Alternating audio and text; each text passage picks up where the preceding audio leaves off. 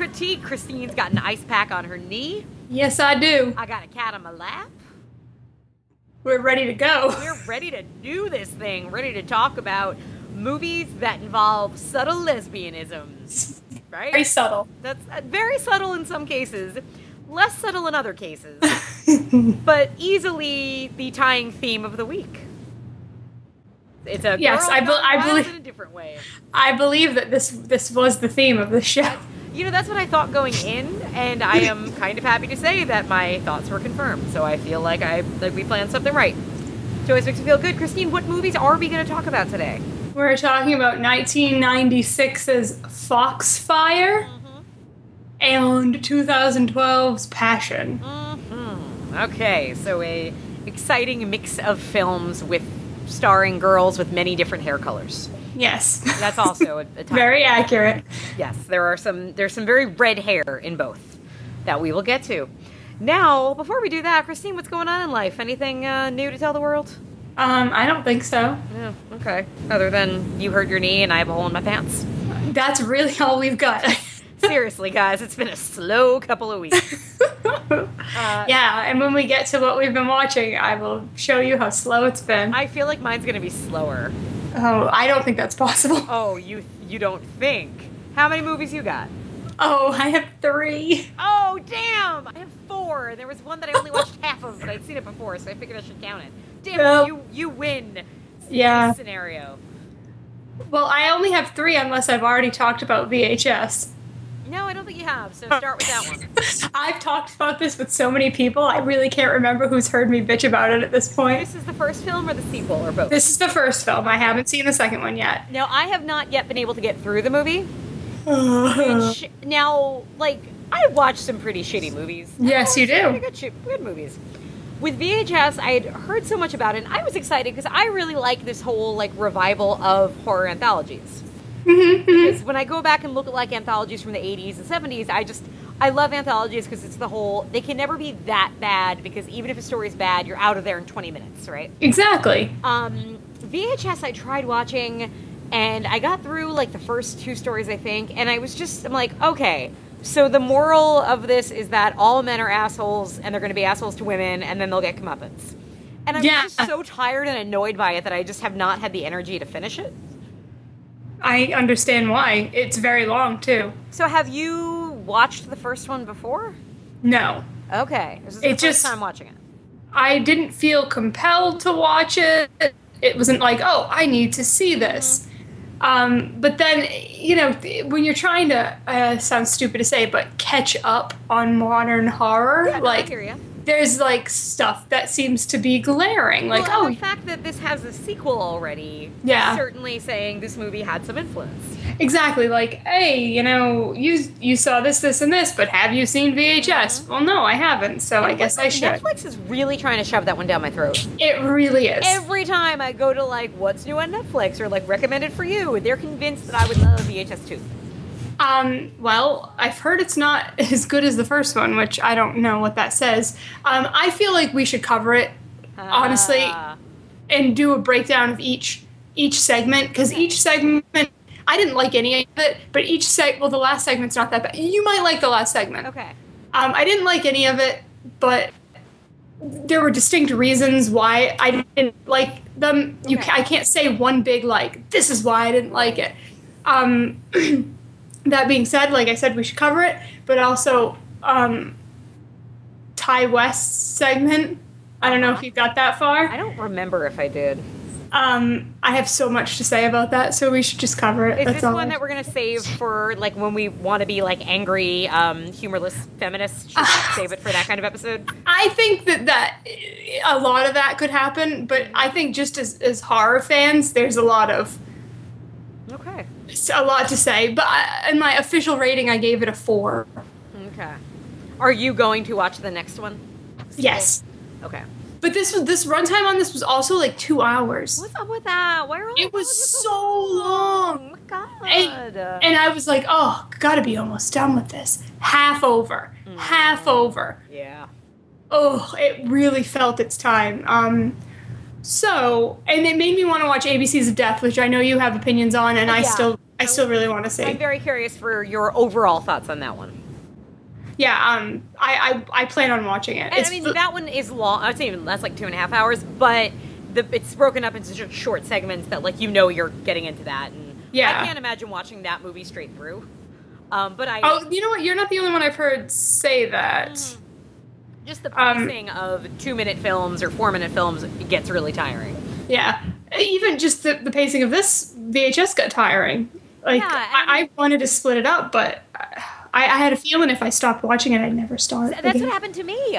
I watched, I think, the first segment, planning on just watching the whole thing, and I was like, I'm tired and I don't want to finish this. And I went back to the second segment, and I stopped it, and I was like, I'm never gonna, whatever, I'll keep it on my queue, I'll get to it. And it's been about 1.5 years now since that happened. All right, well, we should cover it. Okay, I'll put it on the long list. I just wrote it down, so that means it's solid, unless I forget to save the document I have it up now. Well, I'll remind you. Thank you. I then finally got a disc in the mail from Netflix, because I forgot that they offer that service.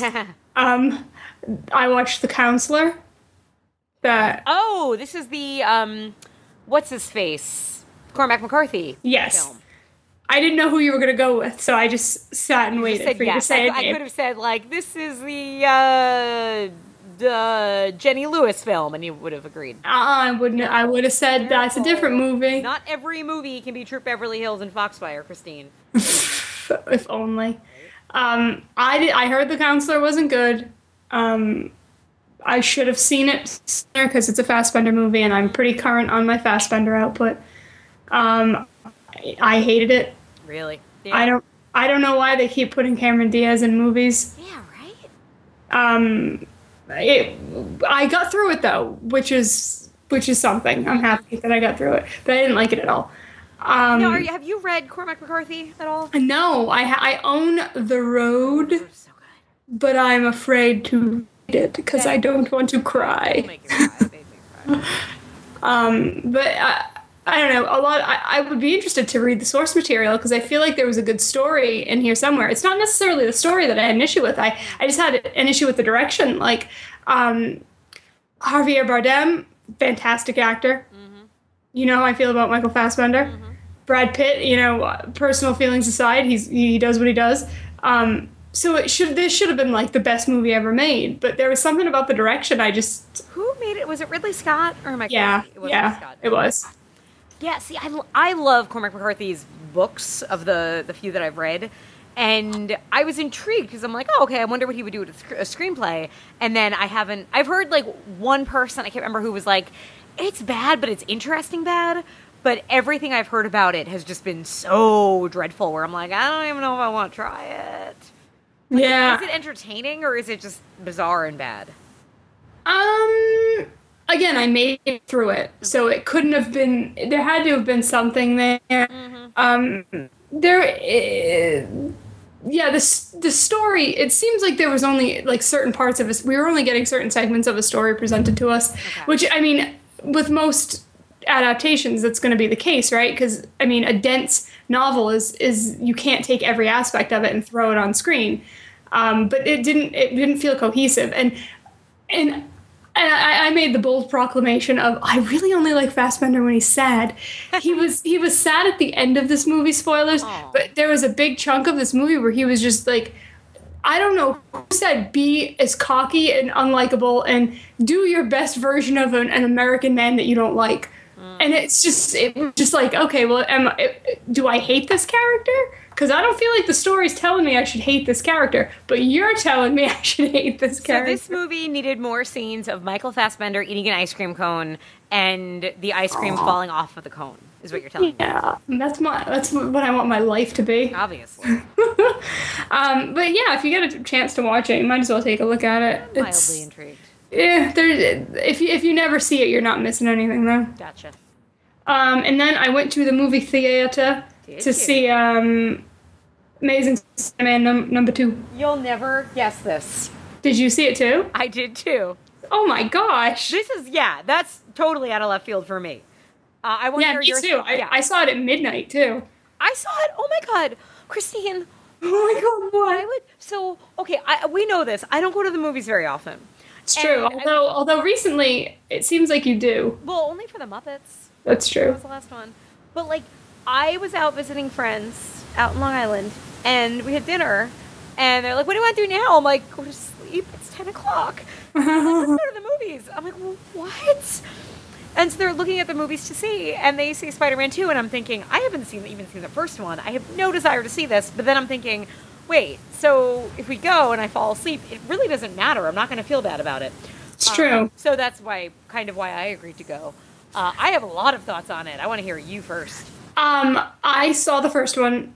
Oh yeah, what did you think of the first one? I'm not going to take the original trilogy into account. Those movies are them. But I don't like the people that keep comparing it to the Raimi movies. They're not the same movies. Well, Stop it. That's why I didn't want to see it. Was not because I thought, it's going to be the same movie, but because I really do feel like everything about the previews and what I knew about the characters to be in it, I'm like, they really are the same.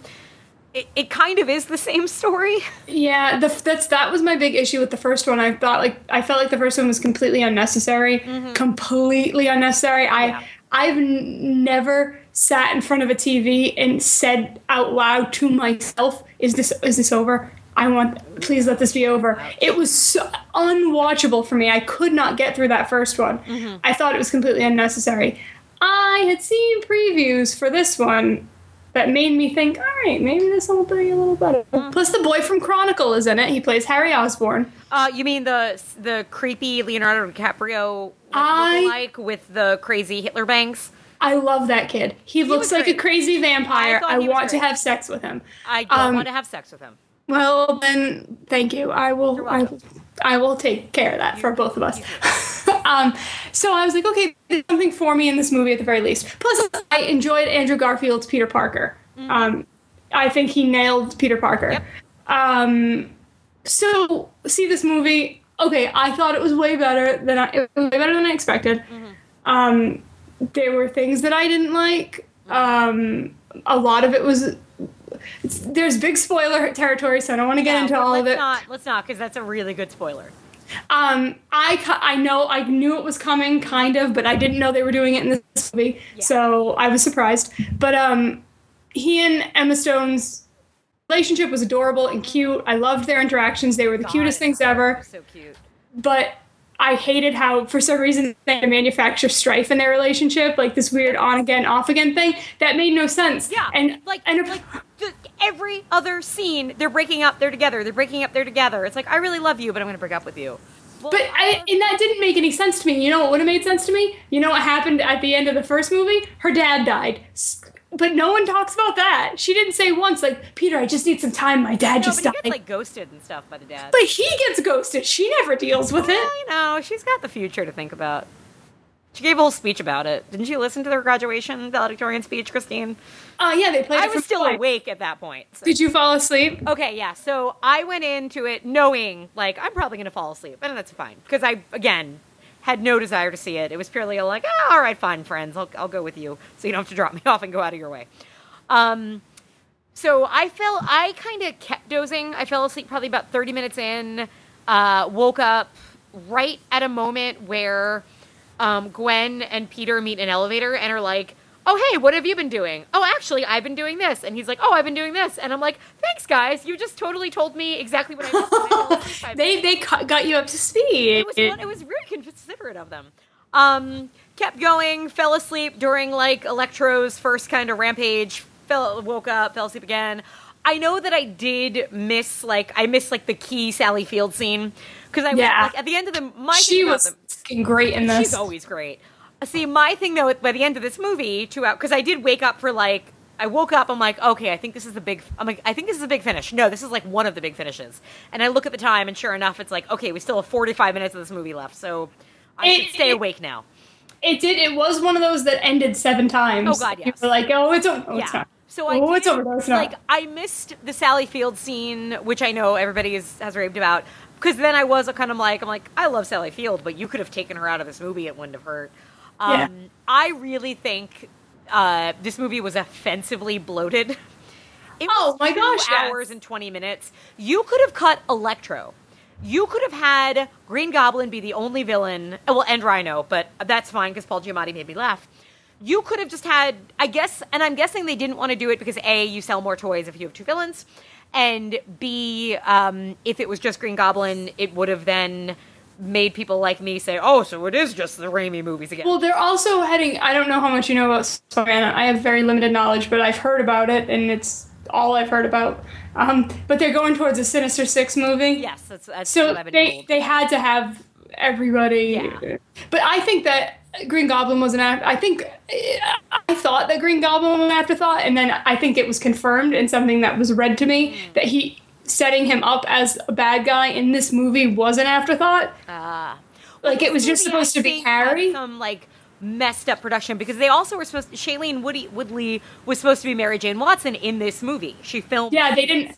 How the fuck could you have put those scenes in this movie? Well, I heard that, and I don't know how much of this is true or like third-hand knowledge, but I heard that people didn't want that they were afraid because a big fan base for this movie is your people, tweens. They didn't want to introduce Mary Jane while no, it didn't make while sense. she was still alive because spoilers. Oh, shit. Now I gotta edit.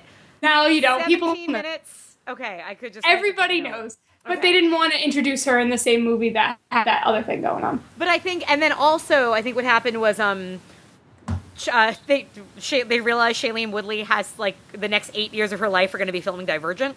So now they may actually have to recast her. Oh, that's so weird. Yeah, it's crazy.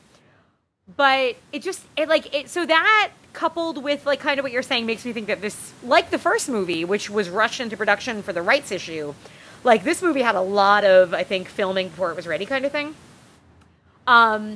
So, yeah, I thought it was offensively too long. Where it was just pretty long, yeah. Like, you had so many repetitive scenes of them breaking up and getting back together. You had so many scenes of Aunt May saying the same thing. Of Electro not being that interesting a villain, I thought. And so on. However, I loved Andrew Garfield. And I hadn't seen him in the last one. But I never really liked Tobey Maguire in the Spider-Man movies. I just thought he was boring, and when he was Spider-Man, yeah, me too. Boring. But Andrew Garfield, who is just charming, and I've always liked, when he's Spider-Man, he feels like Peter Parker. Like, I see him in there, even if his mouth isn't moving. I still see that's Andrew Garfield. Him and Emma Stone are just painfully cute together. They are very cute together. Even though all of their scenes were so redundant, I didn't mind because they made them so enjoyable to watch. I really liked Gwen Stacy. I like that she is a, independent little young woman and gets to say things like, this is my decision, you don't get to make decisions for me, and so on. So I appreciated that. The action looked good, I guess, but it just also feels not that exciting to me, I guess. Fun fact, you can see my brother in this movie. Oh, fun! My brother's an extra during the, he's like some special extra in the early, like the first 10 minutes when they're doing a montage of New York City and they show a whole bunch of street performers. Mm-hmm. If you look to the right of the screen, there's a guy in silver makeup, and that's my brother. Oh man, I'm sure I'll see this again. I will vote for that. But yeah, overall, I didn't hate it, and I really thought I was going to. I think there were. I don't know. I'm intrigued to see a third. I would go see a third one. I don't know if I would see it in a theater, but I would watch it eventually. It was just so long. At this point, I am in the franchise. I am committed to the franchise. Yeah. They did a lot of things wrong, but enough right to keep me from complaining about it too much. So. I will say I enjoyed this one much more than I enjoyed any of the two Raimi movies I've seen. Yeah. Well, what else did you see then? Because I'm done. Don't you? No. Oh. I had 3. Oh. The other 3 that I saw, the one where when I was waiting for a ride to go to dinner before going to see Spider-Man, flipping around the channels, and I got to cram in a good 45 minutes of a little movie you might have heard of called Kindergarten Cop. I have heard of that. It's been way too long since I've seen it. By way too long, I mean like a year, because it's on TBS every 5 minutes. But I love this movie. It's so ridiculous. I haven't seen it in a very, very, very, very, very long time. It's, it's totally really messed up. I really feel like it's kind of inappropriate, because you have this really cute, sweet kids movie with, guns and drug addicts ODing, and it's a little much for kids, I think. Uh-huh. But we were tougher in the early 90s. What can we say? And then watching this, you know what it made me think? What did it make you think? It made me think, if you were to remake this movie, how you could totally do it if you cast Terry Crews. Awesome movie. It would have, but the chances of that ending horribly are very good. No, you don't think so? No, I know everybody's going to say Vin Diesel, but no, I think Terry Crews in the Arnold role in this movie could be aces. Aces, Christine. Okay, write up a treatment for her and get it over to him. Okay, we'll do that. The other things I watched, one was on, I got into like a TCM DVRing marathon where I just went through the TCM schedule for the week and recorded a bunch of things. One of which was a musical from 1949 called Take Me Out to the Ball Game, starring Gene Kelly, Frank Sinatra, and Esther Williams. You, I don't think, would have any desire to see this movie. Thank you. I'm sure some of our classier listeners might have. Not this girl. It's not that good as far as a movie goes. You kind of feel like they basically got a couple of really great performers and decided baseball musical. Let's make a baseball musical. But the story isn't that great. However, some of the musical sequences are great, and it's actually it is really funny. Like, I was laughing out loud watching it. Frank Sinatra dancing. I didn't really realize Frank Sinatra could dance, and he's dancing next to Gene Kelly. Not really, matching him, but holding his own. And Gene Kelly is just so fucking good to watch. Like, he does a jig for like 10 minutes and he doesn't even catch his breath. He's got a smile on his face the whole time. It's amazing. Sorry. It's okay. It almost makes me angry because he's just like, he's so good that it's almost infuriating for some reason. I don't know why. Yeah, you got really mad. It's okay. No. Like, I was reading like the behind the scenes. Apparently Esther Williams hated doing this movie because she thought Gene Kelly was an asshole, and Gene Kelly didn't like her and was very dismissive and didn't like that she was taller than him. But in watching this, I'm like, well then, bitch, you shouldn't have been as tall because Gene Kelly is the star. I don't know. Like, I just got I'm like, he's great. That's my point. And then the last thing I watched, I was like, I want to stream something. I'm away to work and coming home from work. What do I want to watch? And I've been watching like so many new movies lately because the majority of what's on Netflix Instant that I haven't seen are all new stuff, especially for horror movies. So I'm like, oh, you know what, Mario Bava. I need to watch more Mario Bava. And I thought this was a very different movie than what it was, but it's a fun one, and it's on Netflix. It's called Kidnapped. I think it's more common title is Rabid Dogs. Yeah. To say a very sweaty George Eastman is like saying very short Danny DeVito. But George Eastman, man, the dude can sweat. Like, dangerously. I wish that's what I was known for. You can be, if you probably eat a lot of salt. Okay, I'll up my salt intake. Have you ever seen this? No. I think... it's been on my radar for a million years. I believe The Gentleman's Guide covered it a year or two ago. I've definitely heard it covered on podcasts, and I know GGMC definitely was one of them. Yep. I think this had a really weird release story where it was apparently it's a 70s film. It was filmed in the 70s, but then wasn't released then. I think the studio went bankrupt, and then I think Mario Bava's son maybe had to add extra scenes in 1992, and it was released in 95. Something really, really weird. It doesn't feel it didn't feel mashed together. It just felt like a kind of sleazy 70s kidnapping movie. It's fun. It's really sleazy and really icky, and my God, Italian sweat. I should know this. I'm Italian, but I'm apparently not that Italian. So that's a solid recommend from you? Oh, it's a recommend, especially if you just are really feeling like you just need to shower. Okay, yeah. Before you want to shower, you're like, I want to get dirty before I shower. I'm going to watch Rabid Dogs. Yeah. That's how I'd say it. Yeah, that was all my movies. Just been a busy week elsewhere. Oh, I watched the entirety of True Detective. So that's kind of where I was too. Did you enjoy it? Do you think it was worth all the raves that people have been throwing at it? It was really, really good. I'm surprised that it got so popular. Gotcha. It doesn't seem like the thing that people would like. Understood. But I enjoyed it quite a bit. Well, good. I'll get to it eventually. When it's on Amazon Prime in 3 years, I guess. I don't know. Yeah, it was on HBO, right? Yeah, but I don't have HBO. I heard there's that deal, right? That HBO shows are going to end up on Amazon Prime. But new shows are going to be like either. Well, that's the thing is it's like 3 years for what's a show that's on. See, I think it's like 3 years.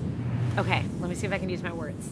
I believe a show like Sex and the City that's been off the air for a long time now will be available in its entirety.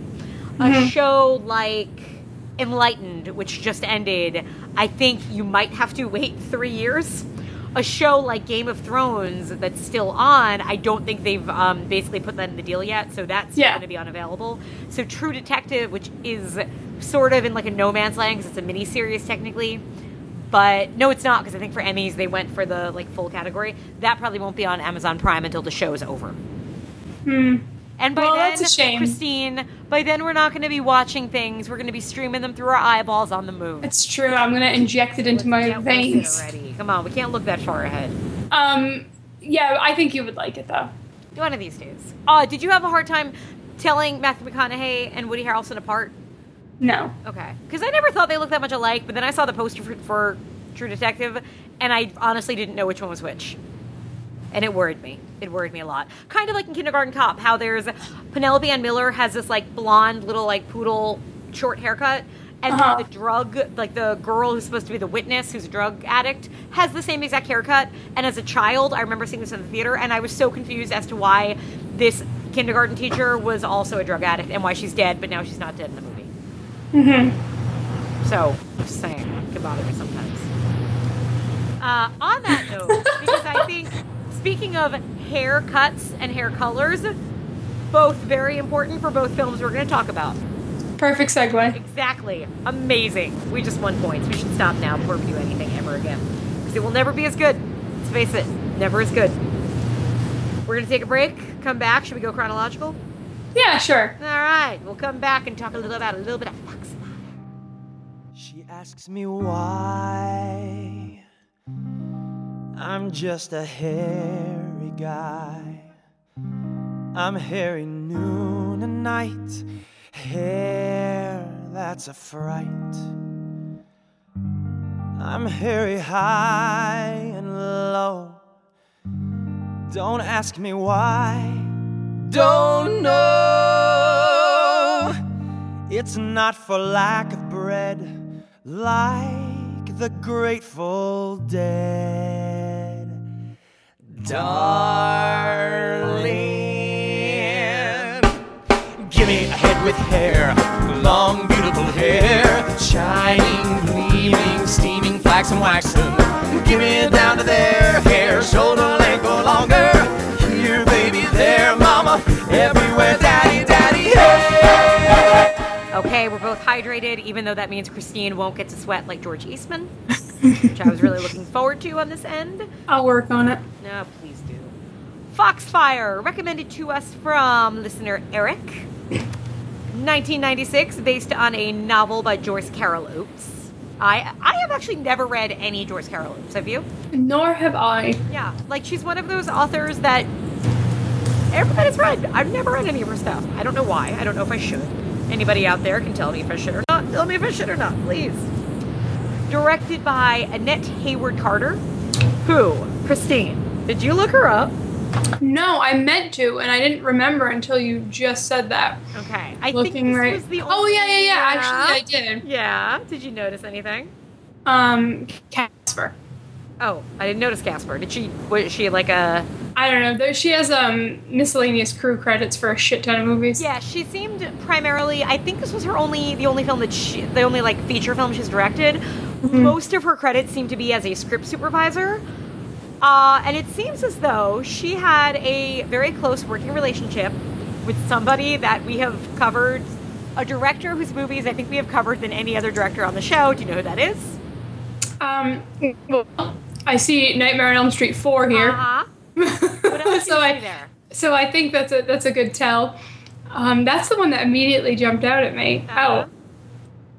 Oh. Die Hard 2. Die Hard 2. Uh-huh. Yeah. Oh, what else? It's loading so slow for me. Well, a movie that had to have very, very careful script supervision. Of Mice and Men? Oh, Cliffhanger. Cliffhanger. Everybody knows of Mice and Men. You don't even need a script supervisor. I know. Well, that's what I thought the joke you were going. But I mean, cliffhanger. You got to know how much fuel is in that helicopter, right? All this stuff. You have to remember who's dead already. All that stuff. I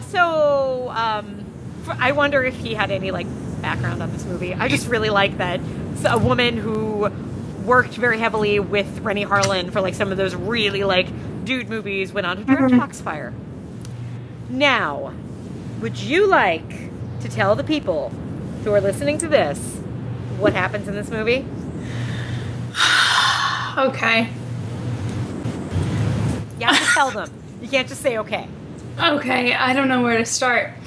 This is funny because I feel like so much happens in this movie, but yet nothing happens in this movie. A group of girls, like 4 girls, who aren't really friends, all end up being friends together because this transient named Angelina Jolie blows into town and gets them to beat up this rapist teacher. He's more like a molesty teacher. Okay, well, he's a molesty. Yeah. And they beat him up, and then they get expelled, and then they go hang out in this abandoned house. Yeah. I mean, and then other stuff happens, like tattoos and like really sudden drug addictions. There's a lot of candles. Yes, a lot of candles. But they even acknowledge, they're like, where did all these candles come from? There's another thing, I meant to write it down, that happened where they were kind of like, it was almost like they were shrugging, like, I don't know why we're doing this. Oh, it was when they steal the car. It's like, oh, all right, I guess we're stealing the car. Maybe. There was a tone to this movie that was like, I guess this is what we're doing. Yeah, I guess we're friends now, by the way. Yeah, like, I'm not even friends with you. Let's talk about the girls. Okay. All right, so we've got Hetty Burris is the kind of lead. Her name is Maddie. And she's our narrator, and seems she's like kind of the normie, if you will. Yeah. And well, she's very artsy, right? And she takes naked Polaroids of her boyfriend, who's the dad in Twilight. Can we talk about how the very first shot of this movie is Peter Fasinelli's ass? Yeah, I really thought he was going to play a more major role in this movie. Remember how he's just not in the movie anymore after a certain point? Yeah, that's true. Annette Haywood Carter, this is one of her only features, and the screenwriter, whose name I didn't write down, again, I think only feature screenplay. And I don't know how much of it is that and how much of it is maybe like, studio cut stuff and shuffle things around. But there are so many setups that never come to be. Because you've got Peter Fasinelli as Maddie's boyfriend. And like at the beginning of the movie, they're like totally in love. And then she kind of starts falling into this crowd, and he's like, hey, I thought we were going to hang out. She's like, yeah, maybe. And then we never see him again. Yeah, it is kind of strange. There's also, what's his name? Eldon Henson, who is in everything. He was in Butterfly Effect. You just made that name up. No, it sounds like I did, right? But you would know this guy. He's kind of like blonde and a doughy. I know. I know who he is. Looks like a taller Toby Jones. Oh my God. Him and Toby Jones need to do a father-son comedy where they body swap. Yeah, I like him. Oh my God, he's going to be in Mockingjay? Who's he in Mockingjay? Spoiler. I'm not telling you. I don't want to know this information. I'm not going to tell everybody else. And you could just tell me, fine. I don't want to know this. Oh my God, I know who he is. Is he, because Toby Jones is also in Mockingjay, so maybe he plays his son, who is added. Like Toby it's Jones. an original character. I think Toby Jones is just like. Wait, isn't Toby Jones's character an original character? Well, yeah, because he's just he's like a Caesar's assistant. That's bullshit. You didn't need another guy. He's like the Ron Darling to Keith Hernandez, if you will, of the Hunger Games. So like it's the same thing. Like Eldon Henson, I'm saying his name like that because is sort of like set up as like the nice jock. Yes. Maybe is going to have a thing with Jenny Lewis.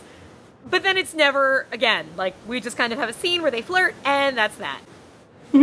So there's a lot of messiness in this movie, and I think maybe, it's not that low budget, I think it's just either studio or inexperience, I'm not sure.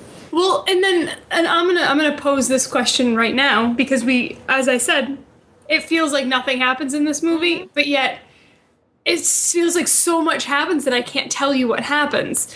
And And then while I was watching it and seeing all these things that weren't paying off, like, hey, where did that dude go? And hey, why did this? I thought to or hey, where did this girl come from? I thought to myself, maybe they're trying to do something like this really is like this really fast, kinetic slice of life that really only lasted like 2 weeks. I have no idea how much time passed. Me neither, but I had to assume it was how long that they were suspended, which ended up, I think, being 3 weeks. So maybe it was like some kind of commentary on when you're that young, how like these things time are is huge. so yeah. And like I remember really liking the Smashing Pumpkins, and it feels like such a huge chunk of my life. But when you go back and look, it was like a year. Right.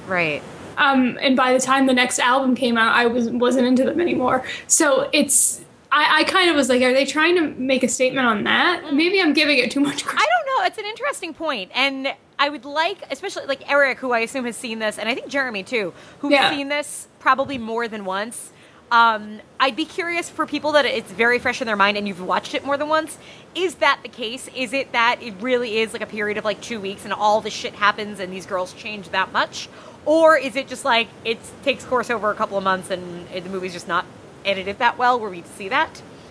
I really assumed it was weeks. I don't know. I just thought, because when Legs is sent somewhere and released from there, it felt like they were trying, like that kind of mini montage felt like it was trying to show time is passing.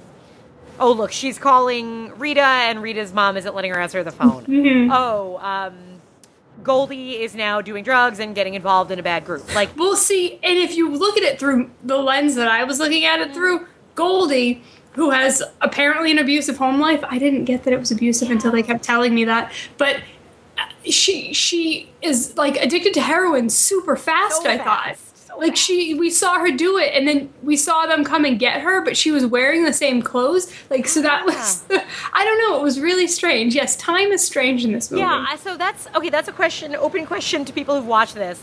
What is the time frame of this movie as far as like how many weeks, months does it actually take place in? Because we don't know. Yeah. So through the characters, so we got Maddie, who, like we said, she's the every girl except it's 1996. So by every girl, she's got to wear flannel and be on rollerblades and take pictures of Polaroid. Right, very artsy kid. We've got Rita, Jenny Lewis, making her second appearance on the show. Yep. Yes, folks. And with the size of her filmography, that's quite shocking. Indeed. Don't worry. One of these days, we will watch True Beverly Hills. Don't worry. Okay. You, Christine, I will not rest until we one day watch True Beverly Hills. Okay. Because it's so good. It's cookie time. They're wilderness girls, and it's cookie time. I've never seen that movie. Lots of them would be so nice. Try so... Anyway. So Jenny Lewis is, I guess she's supposed to be the kind of like mousy girl. Yeah, they really play her up to be like really frumpy at the beginning, and then I'm like, "That's Jenny Lewis isn't frumpy like that." And then all of a sudden, the heavy sweatshirt. Yeah, she's wearing like a half shirt. I'm like, "Oh, yeah, there's Jenny Lewis." Yeah. So there's her. There's Violet, who I think really must have been related to Catherine Isabel. She looked so much like her. Did you think that too when watching Absolutely. it? Were you like trying to check the year of this movie and try to figure out if that was actually her? I knew it wasn't her, but every time I would catch her, I would be like, right. So Violet's kind of like, she's kind of like the slut. She was my favorite. I liked her a lot, yeah. Spoiler. Because they didn't give her, like, she kind of is introduced as, like, the slut, but she's really, also really nice and just seems the chillest. She's like the slut, but not like in a negative way. She's super sex positive, and it's really great. This movie is very sex positive. Except for one, we'll get there, because I think it is except for one thing. And then the other chick you got is Goldie, who is played by Jenny Shimuzo. Yeah, who's apparently a model was a model. Did you not watch ANTM where she guest starred on it? Mm-mm. She was a guest judge on ANTM. That's how I knew her. She has the perfect look for this character, but she is clearly a model and not an actress. Yeah. I feel like she really is the weak link as far as all the girls, like, are sparky, have a little personality. Goldie is supposed to be kind of like the washout, drug user who I guess is adopted by very wealthy white parents. Which they never... they never talk about it. It's never talk about it. Tomorrow that way. Yes, very much so. But, like, she should really be kind of a badass, and I just don't think she has the acting confidence to be that. Mm-hmm. Now, the wild card, of course, that changes everything is Angelina Jolie. Mm-hmm. So this is kind of right after Gia, right before, what would have been the thing that, right before Girl Interrupted, I guess. This is, like, right when, like, the kind of, like, probably the thing that probably got her Girl Interrupted, actually. It's after Hackers, so she's kind of being known. She's the biggest star in the movie, but she's still not Angelina Jolie. And she's Legs, a drifter, because every town has them, who basically just comes into this high school, sees the biology teacher picking on Rita, and then is like, if you don't like things, change them. And then all the girls are like, yeah, beat up this biology teacher, and we're going to change the world and ourselves. Foxes. Would you agree? That's kind of. Kind of? What did I do wrong? No, it was you didn't do anything wrong. I think it's the movie that did something wrong. So what, did you not buy something about it? Did you not... What didn't work for you in that respect? I have to look at it through a very immature lens to buy a lot of what happens. Okay. Like... Okay, so why do all of the... So basically, and I thought this was funny, they didn't pay any lip service to this either. Maddie's like, but I have to put together my portfolio for RISD. And they never explain what RISD is. Like... Oh, see, I thought maybe I was just watching it as I was, like, checking something on Wikipedia. So I knew that, like, oh, yeah, she's applying to art school. Yeah, but, like, if you don't know what... Rhode Island School of Design is RISD. I'm from Rhode Island, so therefore I know what RISD is. I was watching this with an art student, so the art student knew who RISD was. But if you're just watching this, like, you're like, what word did she just say? Yeah. But I was just... So she's like, oh, but I got kicked out of school before I could get my portfolio stuff. So all 5 of them break into the school.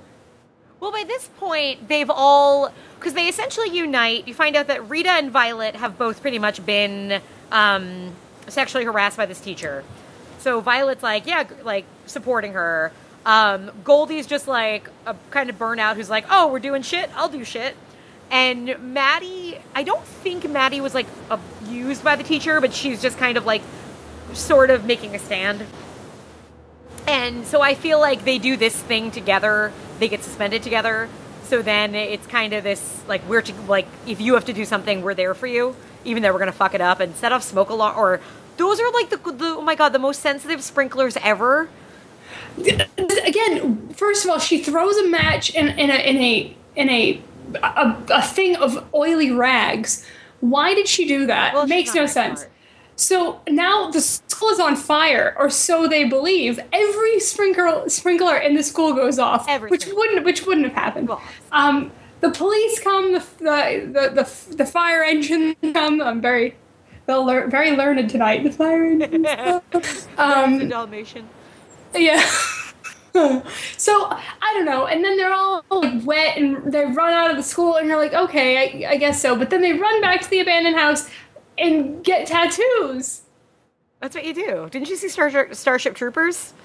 Like, after any moment of triumph or before any moment of terror, you get tattoos together. There were a few times I had to go, like, okay, these girls are 16, 17, I guess, so I have to believe that this is what they would do.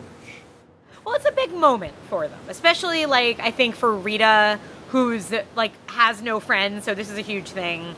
For Maddie, who, and I think the movie does kind of miss out on that. Like, Maddie is your narrator, but Maddie is also the one that seems the least in need of this experience. Uh-huh.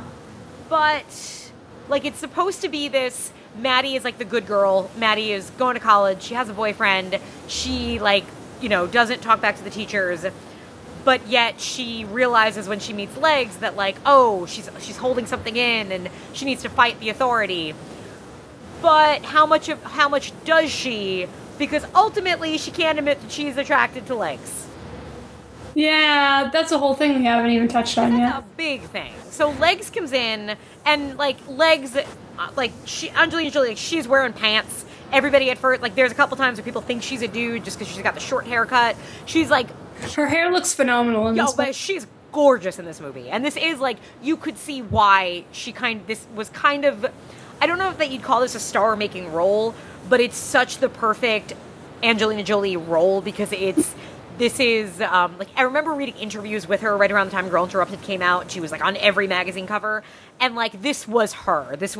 She plays with knives, she has tattoos, she's, like, you know, she's bisexual, like, all these things that were Angelina Jolie were very much, like, legs. And in real life, like, her and Jenny Shimizu apparently had, like, a very long love affair during and after this movie. Oh, fun. Would have been nice if, like, that chemistry was there on screen. But with her and Maddie, like, there's bonding scenes, but there isn't... And there's a very important scene early on where, like, Legs almost drops Maddie's portfolio in the water, but then kind of risks her life to save it, so Maddie has, like, respect to her from that. Mm-hmm. And after that, like, Maddie keeps kind of helping Legs, even in times where it's at, like, a, you know, risk to her. But so there's supposed to be this, that there's attraction, Maddie is in love with her. Like, it's there, except the movie, like, and granted, it's 96, I guess, but the movie isn't brave enough to really deal with that. Mm-hmm. Like, it's not until the very last scene where like, you get this moment of, I love you. But it's not strong enough anyway for the ending. But yeah, and I don't know if the book... I know there have been other film adaptations of this. There was a recent French film adaptation that's supposedly closer to the novel. I don't know if the, like, the lesbianism was in the novel or not. It's, like, it feels right in this movie. Like, it's, like you're saying, it's a very, like, sexually fluid movie. It feels like you have some characters who are just coming to terms with their sexuality. You have, a character like Maddie, who's clearly not a virgin, who's, like, very much in love with her boyfriend, but is now suddenly confronted with this totally different kind of attraction for Legs. But the movie stays back, ultimately. And that's frustrating. Yeah. It also takes a turn. Like, I thought this was going to be like God, to say current isn't accurate, but like a modern, you know, female Stand By Me. Okay. But, like, without the dead body. The dead body is molestation by a teacher. Like, that is the thing that pushes the story along. But then it isn't that. Suddenly there's gunplay and kidnapping, and people are making really crazy decisions that take it out of a real-world setting for me. Yeah. And essentially it's the last act that, I agree, it's so... Like, it could have been developed, although I still don't think it was the right choice as an ending. But because it's that character also, because it involves Goldie, and because she really is the weakest character and the weakest actor, I think, in there, it falls really flat. And then the way it escalates so crazily just really falls flat. And then you get kind of like a coda of narration that's very like, yeah, that was that. Yeah. Okay, so it wasn't that big a moment in your life, I guess, in the end? It really felt like there's a disconnect. And like I said, to have clarification on the timeline, I think really would have helped that. Yeah, I would agree. But kind of like, you know how Stand By Me ends with the has the narration, it ends and it's like, this one did this and this one did that. Oh, like, I always get sad because it's about how Chris Chambers got stabbed in a McDonald's. Jeez. I love that movie. Hey, high five! This has been an interesting pairing with that, but this falls flat in a lot of ways that a movie like that managed to excel. And like you said, at the end kind of was a bit of a, oh, okay, I guess it's over. Yeah, it's very abrupt. You're left wondering a lot. Yeah, you have. And I almost wonder, like, maybe you needed one less of the girls. Like, maybe you just needed one less character. It's possible. Yeah. Although, I mean, I liked Violet. I liked Rita. But I just didn't like Goldie. Yeah, and she seemed to be... She was a very important character. Yeah. It's a shame. Because I think, like, there's a lot of really strong elements there, and I enjoyed watching this movie. Just also because it's fucking 1996. I was 14 in 1996. Yeah. Like, they're on rollerblades, and they're dialing up the internet and explaining what the internet is. So there's a lot that I do connect to with this movie, just because it's like, I remember that's what we didn't dissect live frogs in biology. Oh, that part was, if you do not like frog violence, do not watch it. I love frogs a lot, and I had to look away. Yeah. And it's very upset. It's one of those movies that's, I don't think it's necessarily dated in some of its attitudes towards like sexual harassment, I guess. Mm-hmm. Because you do have the girls that get in trouble for attacking him, that claim he's abusing him, are like, you could kind of do something with the whole, and there's like the cheerleader girl who's kind of set up as like one of the kind of villains of the movie, who kind of says to them when they say that he's been, like, they're in the bathroom and the girls are saying how, like, you know, he touches them and everything, and she kind of like says the typical, like, to Violet, she's like, oh, well, everybody touches you, you're a slut, and to Rita, like, oh, come on, nobody would touch you because you're ugly, kind of thing. So that, and then when you have the football team who basically, like, go and kind of terrorize the girls because they're like, hey, you ratted out our coach, and nobody does that. It's a lot of these attitudes that I think still do hold up today, as far as, like, that kind of shit still happens and goes on. It's not really dealt with, though, in the, like, because that's a big thing. The fact that these girls become friends because they stand up to a man in a position of authority who's been abusing them is, like, a really powerful thing. But I feel like the movie loses that pretty quickly. Yeah. And then there's a montage of happy, and then there's a montage of unhappiness. It gets very kind of simple in ways like that, but it kind of acts like it's a really deep movie, but it doesn't actually go as deep in any place that, like, I want it to. Yeah, I can agree with that. Yeah. And we do get a Jenny Lewis rock moment. Yeah. Where she sings in the grocery store. She's so cute. I love her. She's adorable. She really is. Yeah, I mean, I liked her. I liked the girl who played Maddie. I feel like that's the character that needed to be written deeper. And I wonder, was there a missing scene where her and Legs do actually say they're in love? I don't know. Yeah, I don't know.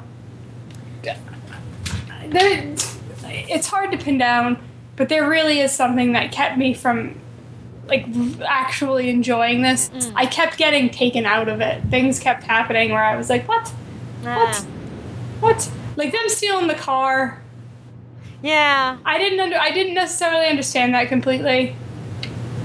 Well, I understood what they were doing, but again, it was one of those that escalated quickly. Yeah, there was a lot of that in this movie. And again, if you want to be like, hey, it's teenage people and stuff. Yeah, and I mean, I guess on one hand, there's the car theft comes when a bunch of dudes are trying to get Maddie in the car to go rape her somewhere. Mm-hmm. And Legs comes in and saves her life, or it saves her, rape life, I guess. Where she does, like, hold a knife to the dude's throat. It's like, no, like, you're not doing this. So you could see why then Maddie is then going to defend Legs and everything. But it's also, like, a really stupid thing to steal a car and then speed and get into a car accident. Mm-hmm. And I think, like, with the Legs character, she gets some backstory of, her mom's dead, her dad left her. We felt like during a very intense scene, she kind of lets out a lot more about how her dad really left her and stuff. But it's like they kind of set Legs up as, oh, we don't need to know anything about her. Mm-hmm. Just look at her. And it's true. Angelina Jolie does have the presence for this role. She's gorgeous. She walks with the right attitude. I fully believe her as Legs, and I could see why any woman with a, like, who's, like, maybe in the middle of the Kinsey scale and hasn't realized it yet, like how Angelina Jolie would be the woman in that role that makes them realize maybe I'm a little gay. Yeah. But when the movie ends on a note that says, oh, there was supposed to be this deep connection between Maddie and Legs, and they kind of save that for the final scene, it's just frustrating. I agree. And I mean, I guess we didn't have... 90s was kind of right when you either had, like, a lot of really, like, out there, not out there, like, out cinema, I guess, thing, where you had kind of an explosion of independent cinema that was gay and proud. This movie isn't made to be that, because it's clearly mainstream-ish. Like, it comes, I think it was around the same time as The Craft, which also would have been a good movie to pair it with. Yeah, that movie is probably, again, if I had seen this when, like, I saw The Craft when it came out, if I had seen this when I saw The Craft when it came out, I probably would like it a lot more. But, like if I watched The Craft for the first time today, I probably wouldn't like it that much. Yeah. It's a very, very much of that generation, but, like, when I was 14 or 15, I totally identified with all the girls in The Craft. And that... It's a good pairing with that, where it's that same we're outsiders who become friends because we're outsiders type thing. But, I mean, that movie's just more fun because it's also kind of, kind of goofier and such. Mm-hmm. But with this one, like, it's frustrating because there's a lot of really strong elements in there, but the movie ultimately, I think, just thinks it's told a more, I think it kind of thinks that it's given us a deeper story than it ever had the energy to do while we're watching it. Yeah. Like, just what we're saying with, like, Goldie's family and with the Maddie Legs relationship, it's hard at the end of the movie to then say, like, oh, so those two things were really deep and important. But you're like, yeah, but they kind of came out of nowhere in a way. So, overall, did you enjoy it? I enjoyed watching it.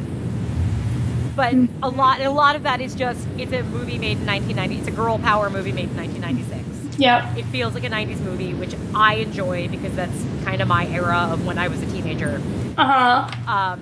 And I liked most of the performances. I liked the look of the movie, although the DVD looks like shit. I watched it in a way that wasn't a DVD. Oh, well. Did it look better than... I thought it looked pretty good. See, I don't know. It's something about those 90s movies, man. 90s movies that have been put on DVD, like, early, and this one you could tell because of the special feature. I put it on Twitter. Was it, like, an interactive menu? No, well, they had one of those. Oh, good for that. The feature was a talent file on Angelina Jolie, and it was, like, birth name, Angelina Jolie Voight. Birthday, or, like, horoscope, Scorpio. Father, John Voight. Oh, wow. So it's the DVD just looks very dark. It's very, like you say, muddy. Like, it was like a kind of movie, I'm like, God, everything's blurry, and I'm wearing my glasses, I swear. So that was kind of... I didn't know, I mean, sometimes I'm oblivious to that, but I didn't notice it when I was watching it. I mean, I have a big TV, so it's the kind of thing, because do you watch it on your computer, I assume? No, I watched it on a big TV. Okay. I really, but like I've said before, sometimes I don't pick up on these things. It could have looked like shit, and I might not have realized it. Gotcha. It looked, but quickly, it was filmed in Portland. Looked beautiful. Exactly. The setting was beautiful. Yep. So it had that going for it. It was an attractive movie in that regard. I agree. And I mean, the girls are all cute. Yeah. They're very cute. Angelina Jolie looks gorgeous. She does. I mean, she does. Like, you walk away, you're like, God, like, the lips, the eyes, like, she is just beautiful in this movie. It's an interesting little time capsule. It is, and if you go through the pictures on IMDb, there's, I guess it's box art that leads with the 1996 theatrical surprise hit. Well, that's a thing. Aww. Good for surprise! Foxfire! Yeah, surprise hit. That's cute. That's very cute. Yeah, I don't remember this being a hit. I don't remember it coming out. I remember it came out just because I was a film nerd, so I wanted to know about every movie, and because it was that kind of girl movie, I was curious about it, but I didn't watch it until a year or two later. Mm-hmm. But I mean, that was a long time ago when I was a younger woman. When I didn't pick up on the lesbian angle, maybe, I don't know. Oh, really? I always remember it being oh yeah, I think there's a love story between the girls. But it didn't make me as angry then that they didn't commit to it the way it did this time around. Yeah. All right, so do you have any more, or should we rate it? I don't think so. Like I said, there's a lot of things for me that I know it's a hard thing to explain when you say not too much happens in this movie, but there's too much that happens for me to explain. I just really feel like too many threads got cast out there and not enough got tied up. And I think the one that they end up going with as the big finale thread is by far the weakest. Exactly, and I think that is my main issue. Yeah, I hear you. So if you had to give this movie a quality grade on a scale from 1 to 10, where are you going? It's tough. I am going to give it a 6.5. Ah, okay, I was going to go 6. I'm giving it a 6.5 because as much as I don't really like that really overlong candlelit tattoo montage thing, it was too long. I thought it was really well shot. It looked really nice. It's a really pretty movie. So I will give it a 0.5 for that. Okay. Quality of enjoyment of the movie. 6.5 probably. Yeah, I enjoyed this one much more than I would say it's a good movie. Again, picking out a lot of holes and issues I had with it, but watching it, I enjoyed watching it. So yeah, I'm gonna go 6.75 for that. Mm-hmm. Yeah. All right. So those were our words and thoughts and feelings and emotions and observations. All of those things. All those things rolled up into one Foxfire. They were, indeed. So what we're gonna do now? We'll take a quick little break. We're gonna come back. We're going to talk about passion.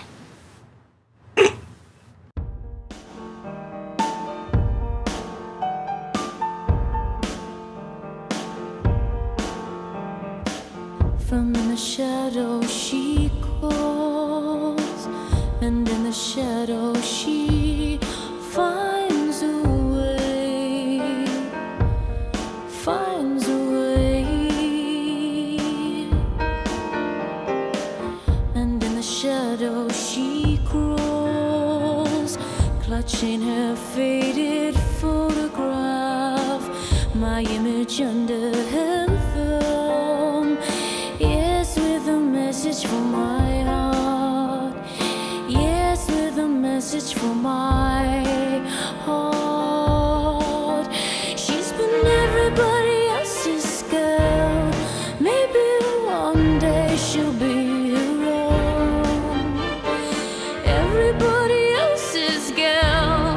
Maybe one day she'll be her own. Hey. Fuck it, Christine. Let's put it on YouTube. Oh, God, yeah. I have about 5 notes that I wrote down in this movie. And pretty much they boil down to ass cam, Yep. blonde/brunette/redhead, corporate power bitch equals kinky sex who waits at home for lover in red velvet robe and garters, as you do. I got the note sexy saxophone, and the note Netflix predicted I would give this movie 2.5 out of 5 stars, which is weird because Netflix thinks I love everything. Wow, it thought you'd be real lukewarm on this, though. Did not have confidence in me liking Brian De Palma's 2012's Passion. Now, you picked this movie. I did. You did. What made you pick this one? Well, I had seen it, and then I immediately wanted to talk about it. And I had nobody to talk about it with. Aww. What if we start talking about it and then I take credit for all the great things you're going to say about it? I will just understand that that's what has to happen. But then are you going to say that and then eventually take all the great things I've said from me. I don't know. I don't know what happens in this movie. What the fuck does happen in this movie? So let's try to synopsize. Okay. Well, I'm gonna say that the first time I saw this movie, I was a little bit confused by it. Okay, fair enough. And I thought that maybe watching it again, I'd be less confused by it. Guess what? Not the case. Not so much. Well, this is a remake of a French film called Love Crime, which I'm sure sounds something like Amour crime in French or something like that. I should watch that movie to see if I can understand this movie. My understanding is the plot's fairly similar, but this one's very De Palma. Mm-hmm. And I mean, there are so many De Palma-isms here. You've got twins, maybe. A lot of people watching other people, definitely. You've got some women playing games. You got a lot of people playing games. You got a lot of sexiness, but not all-out sex. And an interview I read with De Palma kind of talked about that, where they said, like, you know, in some ways this is a very tame movie. Like, there's a lot of sexy, like, there's a lot of sexiness to it. The movie's called Passion, but there's little to no nudity. And De Palma was saying, he's like, well, you know, people have Cinemax now and porn, and I can't compete with that because anything I make's got to get a rating. It's a really good point. So yeah. So this movie, I'll try to give maybe a synopsis of it. Yeah, I was gonna start off by saying, like, all right, so these two broads work at this place, but I still don't understand where they worked. Okay, they work at an advertising agency. That's where they work? Yeah, at an advertising agency? I think. That's not clear. I think it's like either an advertising agency or they work. They're basically doing an ad campaign. So it could be that they work for a cell phone company and they're in the marketing for it. It wasn't entirely clear because the movie's very coy, and I think the movie could have even, like, not told you what they were actually, like, what the ad was. Like, they could have just been like, it was a brilliant ad. And, like, you didn't have to see the ad, because you see the ad, you're like, it's not that good. No, it's not. It's not. But I think the story is, you've got Rachel McAdams plays Christine, who is an American in Berlin, and she's some kind of, like, marketing director, creative director type person. And Noomi Rapace plays Isabel? Yes. Isabel, of course. Who is her underling, who is also, like, a copywriter or art director or something, but is working under Christine. They're supposed to come up with some ad campaign for a cell phone. In the middle of the night, Isabel thinks of one, calls her assistant, whose name I don't remember, but who has very red hair. So red hair. We're just going to call her Red. So Isabel calls Red, and they make this campaign, and Christine takes credit for it from the boss, and it's like, oh no, we're girlfriends, it's fine, I'm not stabbing in the back. But then Isabel decides to stab Christine in the back, so she starts sleeping with her boyfriend, and then is kind of able to finagle some credit away from Christine for something. But then Christine, once again, turns the tables on Isabel and humiliates her. And then, spoiler, but I think you know this going in. There's a murder. Maybe I won't spoil who the murder's of. No, I think we have to spoil everything to actually talk about this. Okay, so we are going to spoil this movie. If, Christine, before we go into that, would you recommend it to people who have never seen it before we tell them that? Yeah. Especially if you like De Palma. It's a Pino Donaggio score, and there's some really phenomenal setups and some really gorgeous shots. Oh, yeah, it's a very good really lush, good uses of color. But expect to be slightly disappointed. Okay, so that was hers. I would also recommend it because, yeah, it's De Palma. It's not a boring watch. I don't know what kind of watch it is, but... So now, having said that, we're going to spoil plot elements and such so we can talk about them. So Christine is murdered. Oh no, I am? Oh shit, you are! No, because you're not a blonde. That's true. Yeah, you don't wear red lipstick. Well, no, I don't. Okay. Because if you do, then I will have to get bangs and wear baggy, unflattering, like, power suits and dye my cat's hair red so she's my assistant, I guess. Because I don't know Yep. how else I'll get one. I think this all sounds wonderful. It does. We should remake this. We should remake Brian De Palma's remake. That was Love Crime.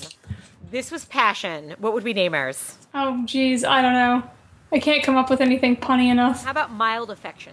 Yes. Okay. Coming soon, folks. You watch out for it. We're going to do a Kickstarter to get the funds. Good. Great. So we've got, so Christine's murdered. We don't know who. Could it have been Isabel? Isabel seems to think it was her. The police seem to think it was her. Or maybe it was Le Boyfriend, Dirk, whose name is Dirk. His name is Dirk. Which kind of means that he's a douche, but not a killer, because the name Dirk kind of, I don't know. Like, I can't picture, like, the murder trial of, like, Dirk Smith. Yeah, Dirk. So, yeah, then we kind of get into the whole movie is very much power struggle. And it's ups and downs. So you start the movie, it starts on this very even playing field where it seems like Isabel and Christine are, like, really good friends, and they happen to work together, and they work together really well. Right? Uh-huh. And then it very quickly turns into, you see, like, Christine, Rachel McAdams, is essentially like a mean girl gone corporate. Yeah. All right.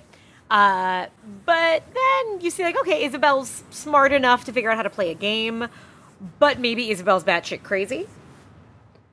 Yes, maybe she is.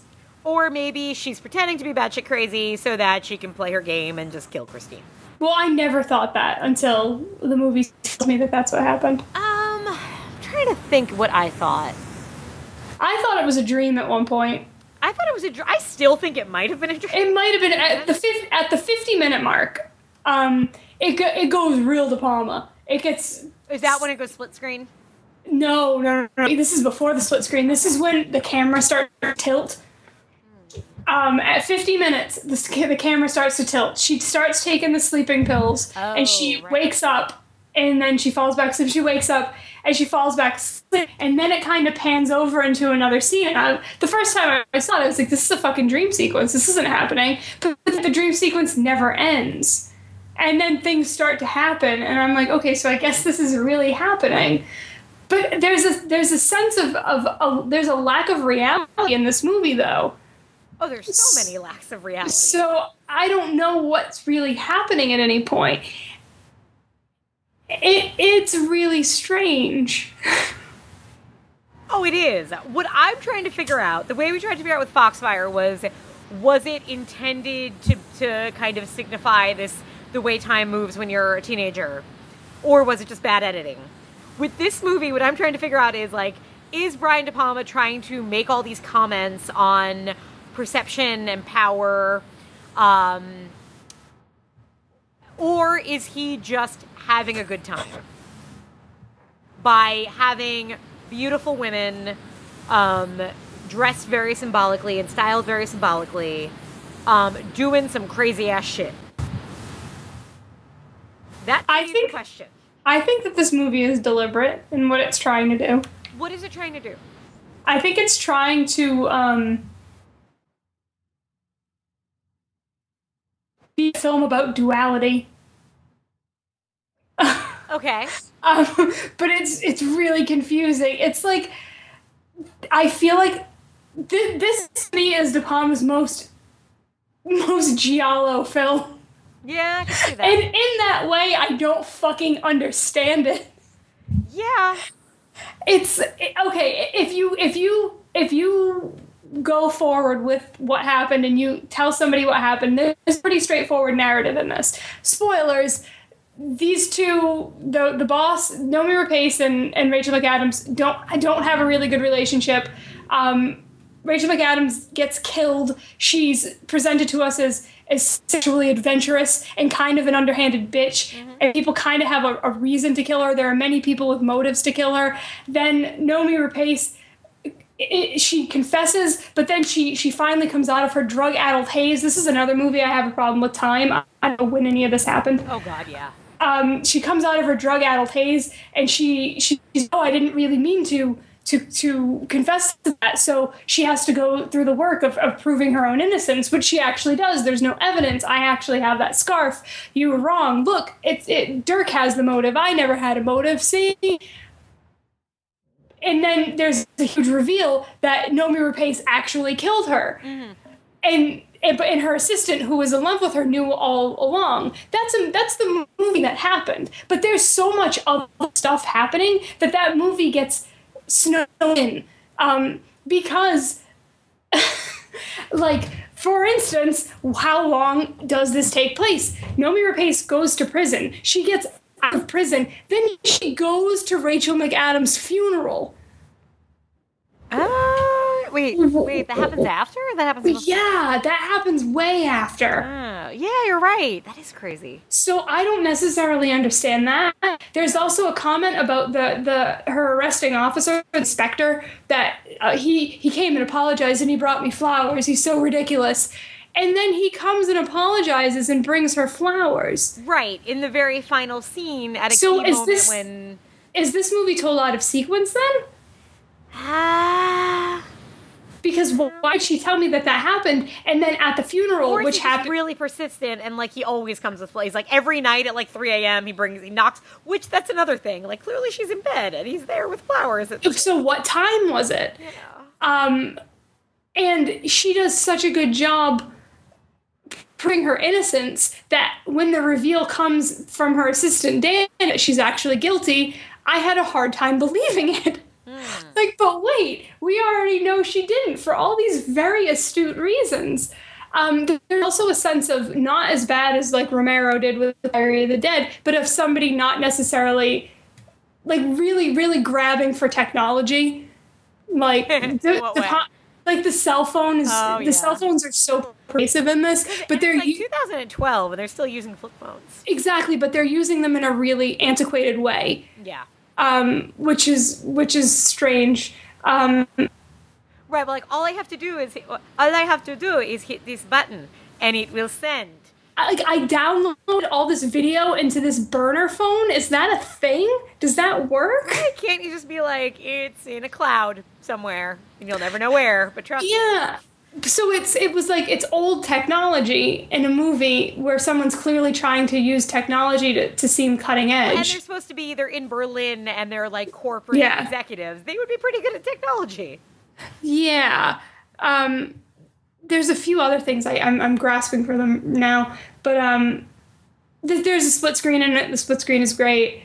The split screen is of Noomi Rapace watching the ballet, but then you find out it was actually Noomi Rapace killing Rachel McAdams. See, I honestly like that up close face of her was never her at the ballet. Yeah, so that's something I'd almost want to rewatch it for. Although I have to say, I think I kind of still suspected her. Yeah, I think I was confused as to whether it really happened. That's another thing. It's never clear whether it. I don't feel like it's ever clear whether it really happens because you have the cop coming to her house in the middle of the night after she was effectively blackmailed into sex. Yep. With her assistant, which is some bizarre. There. I mean, what? So then at the funeral, which for some reason was held months after this woman died. Yeah. Either way, weird. Her twin sister, who she might not have had, but if she did have, was apparently dead, but it's not her twin sister because she's wearing the shoes that they saw at the shoe fashion show they went to, is at the funeral. That's weird. And then she comes to her apartment. What is even going on? It is such a giallo, this movie. I could see that. Yeah, I didn't think of it that way, but I could totally see it. It's very European. Yes. Obviously it's filmed in Europe. It's set in Europe. But there is the sensibility of it. Every character has a different accent. The fact that like a character goes to the ballet, that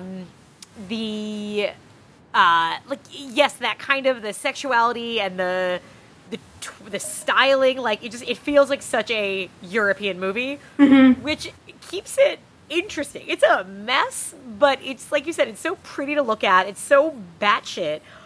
Does Christine have a twin sister? I don't know. Yeah. I'm very confused by that. I kind of don't mind not really knowing, The movie ends, and it's definitely a movie that ends, and you're like, what, really? Is there a post-credit sequence? No, what? Oh, okay. And I don't think it really, I don't know, maybe it does make some grand statements about being watched and, like, corporate, I mean, the corporateness of it is very much, you know, in the corporate world, everybody's out for themselves, and you don't trust anybody, and maybe the only person you can trust is in love with you and is going to blackmail you into sex. Mm-hmm. Redheads maybe are more trustworthy than brunettes or blondes. I don't know. She seemed kind of awful. Well, she was really useful until she, you know, decided to blackmail Numi Rapace into servitude of the sexual sort. Really, there's some interesting themes in this. Yeah, and you have, like, Rachel, like, and it's a hard film to talk about the performances in, too, because it's very much the movie you gather that nobody probably really understands what they're playing. Mm-hmm. Like, Rachel McAdams, I like in this, because it seems like she's just kind of relishing being this very, like, icy blonde bitch. Mm-hmm. But yet, she also then is stuck doing things like waiting for her kinky sex partner to come over and walking around her apartment in high heels and garters in that very, like, this is what a man thinks that a attractive corporate woman does when she's home alone type thing. Yeah. And it's fine because it's visually great looking. It makes it fun in a ridiculous way. But yet, it's, as an actress, I imagine it's got to be kind of hard to play that part of somebody that really only exists as a type. I can see that. That's a good point. Yeah. I kind of liked the way that Rachel McAdams played that character. Me too. I didn't really understand Naomi Rapace at some points. I didn't understand her quite a bit. I don't know if I was supposed to be able to or not. Like, it was hard to know, is she really out of it now? Is she really upset now? Is, like, what's going on in her head? There was a lot that could have been going on in her head at any given moment, and I had no idea what it was. And I don't know if that might have been intentional. Okay, well then if you look at it that way, then sure. It's a hard performance to, like, no, and because everybody kind of has a different accent, it also makes for, like, the dialogue between characters always feels really strange. It's an interesting movie. I'm thinking about that last scene with Danny and Isabel, there where she reveals she knew everything. Yeah. But leading up to that, Danny professes her love. And it's a very uncomfortable scene because of the way that Rapace plays it. Like, oh, you're kidding. Like, is she crazy? Well, it's am I supposed to just believe that she's crazy the whole time? It's kind of, I think, in a way, what she would have... I feel like that's her doing what Christine would have done. Okay. Because... Okay, all right. You know, like, Christine, as much as Christine kind of is constantly, like, asking Isabel for, like, validation. She's like, you know, I want to be loved. I love you. You know, I want to be respected. I respect you. Like, Christine is constantly looking for, like, approval from... Oh, Joplin's coughing. That's what that noise is? Yeah, it's her little doing her Oh, poor thing. It's very cute. I hope she's okay. She's been doing that a lot. I should probably take her to a vet. But then it will disrupt the cat dynamic, and she'll get freaked out going to the vet. That, like, I feel like that's sometimes worse for her than just coughing it out adorably. Anyway, sorry, I got distracted. It's okay. You've seen Joplin. She's adorable. She's adorable. So that, yeah, Christine's constantly kind of, like, needs Isabel to, like, see her a certain way. And I mean, even the way Christine, like, dresses and presents herself, she's clearly very concerned with her perception and the way people see her. So at the same, like, I think if Isabel at any point actually said to Christine, in all honesty, like, I'm in love with you, I think Christine would have laughed at her. Yeah. And I feel like that is what Isabel does in that moment. Isabel's, like, has now kind of gotten one step up in the agency. So now when a character who is underneath her is giving her that validation, she doesn't have to accept it because she doesn't need it anymore. She's one step up. Now she gets to be in the Christine role of saying, like, oh, ha, ha, ha. Like, if you had a good idea, I would steal it from you, too, type thing. So I think that's what that's about.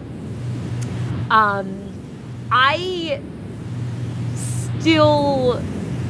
Like, I feel like I know who Isabel was, other than whatever the fuck happens in the end. Like, I feel like, no, she was, you know, a smart woman in this career who she senses that Christine is betraying her before I think she actually does. That's why I think she's sleeping with Dirk well before then. Yeah. Like, Isabel is smart enough to know she can't trust Christine. And I don't think she ever really does trust her. But even so, when Christine turns on her, it's enough for Isabel to be like, all right, I'm declaring war on you. And I feel like Isabel is in control the whole time. And all of the crazy, you know, I'm going crazy, that is all performance. I don't know. The question, I guess, is, should I have known that watching the movie? And I don't know. Like, should it have been a surprise to me that Isabel is actually the killer, if she actually was? That I don't know. I don't know what De Palma's intention was there. That's a good point. Unclear intention. Like, yeah. What am I supposed to walk away from this movie knowing or being aware of? I'm not really sure. Understanding, based on like interviews he's given, was that Love Crime, the original film, it's much clearer from the beginning that the Isabel character has killed or will kill Christine. And that De Palma deliberately didn't do that. He wanted it to be like a reveal.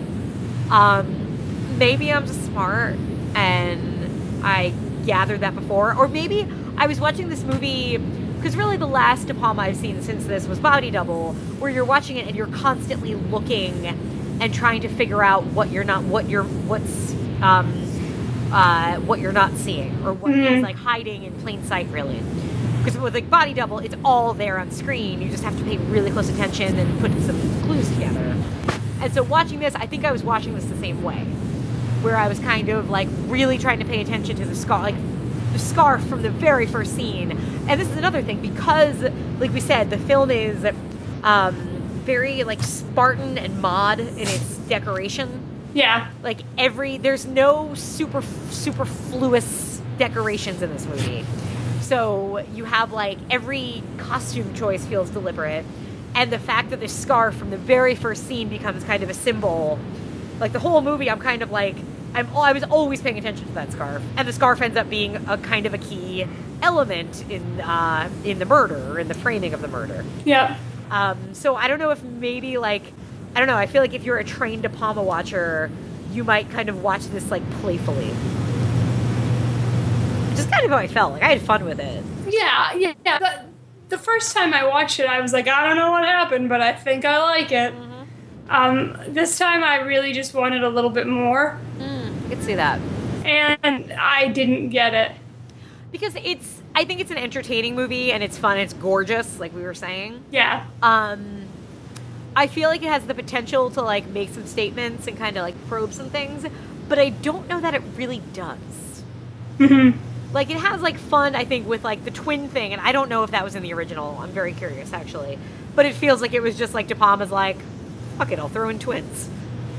Yeah, it was just strange. I wanted an answer. I wanted to know, like, I'm assuming that she, or maybe that whatchamacallit, that funeral, maybe it didn't even happen. Right. Or maybe at that point, no, she's not supposed to be crazy anymore. Because it's like, oh, maybe it's supposed to be Noomi Rapace is crazy and she sees a twin. But no, because Danny even says to her... So maybe like, they were never... She does have a sister. But maybe that funeral didn't even exist. I don't know. Maybe you're supposed to say, like, wait, didn't some time elapse? How could they be at the funeral? Yeah. I don't know. And I don't know. If I think about it too much, my head hurts. I wonder if is there a commentary on the DVD? Do you know by any chance? I have no idea. I've both the first time I watched this, I got the disc from Netflix. I returned right away. Okay. I didn't go through it, and then this time I watched it streaming. Because it's not. I don't know, because this movie was not received very well. No, did you see Femme Fatale? No, I still haven't. I'm curious because what I found when I was kind of like Googling around and kind of like researching this. It seems like this movie is probably like kind of the most natural follow-up to that, based on what people have said. And I haven't seen that movie either. Mm-hmm. But a couple of the reviews that I read, because I remember when Femme Fatale came out and it was panned and people hated it. But the couple of positive reviews of Passion, like every review, the critic was also saying basically like it's it has the same. Basically, we're saying they liked Femme Fatale and they liked Passion. Mm-hmm. Like that, those two. I have a feeling if you liked one, you'd like the other. That they must be kind of going for the same thing. So I'm curious now to watch that and see if like I put the two together if it fits any better. Femme Fatale was streaming for a while. I don't know if it still is. Now I'm curious. I might. It's like it's a very shallow movie in so many ways. Mm-hmm. I think like you'd have a hard time really sitting me down and telling me that like this movie was making a statement about so and so and so and so. Yeah, I just think it's him having like it's like De Palma took all the tools or like all the elements that he would play with in his sandbox of like twins, beautiful women with very strong hair color, surveillance, like all these things, and then kind of like just sort of like, all right, and I have a base of a story, I have love crime, I'm gonna take that plot and I'm just gonna throw in a dream sequence here, a split screen right here. I think that's what it is. I don't think it's more than that. Yeah. But I would like to hear arguments that point otherwise. Yeah, and then this day, as you mentioned, I had an ice pack on my knee. This day took a turn, and I had to go to the chiropractor. But I meant to read up on this. Yeah. I had a bunch of things bookmarked, and I never got a chance to read them. So I would like to see what other people are saying. Oh, yeah, I feel like I actually wrote something down and emailed myself something. What did I email myself? Hang on now. We go to drafts. We go to, let's see. Okay, two things of note that I had written down. This is a quote from a review, and I didn't cite who reviewed it, but I just thought it was an interesting sum up. And I quote mysterious movie critic: "You watch Passion again, then Love Crime. Passion is pretty good. If you cared enough to make a list, it might be your 5th or 6th favorite De Palma. You could even argue it's about something, the surveillance state, or sex on film, or some style section piece De Palma may have read about how women sometimes don't support each other in the workplace." I think it was from the Village Voice, actually, now that I think about it. I kind of like that idea. I don't think it's that, because I just think it's the work aspect is ultimately such... It's set up as this big thing of like, oh, these are working women, and like that's where the kind of enemy lines are drawn. Mm-hmm. But it seems like it's so much more than that, or so much else. Because that doesn't really explain like the weird sexiness or not sexiness. Yeah. I like your read of it, though. Like, it's kind of just like, here's everything. Yeah. I don't think it's more than that. Now, curious, we said Mild Affection would be our remake. Why do you think he did call it Passion? I don't know. Because there's so little passion. Is it ironic? Like, where does passion come from? Rachel McAdams' character is essentially, like, cold. She does not seem, we forgot about the mask sex. There's mask sex, people.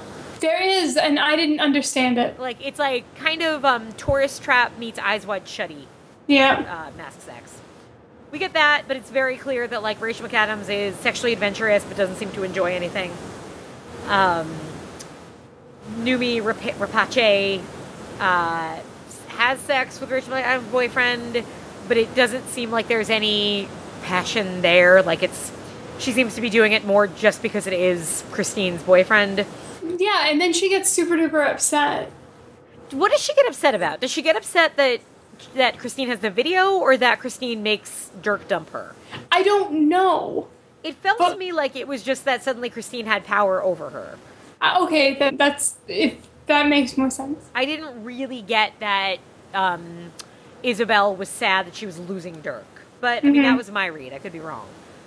Like, I guess you get passion in Danny is madly in love with Isabel, but it's a one-sided passion.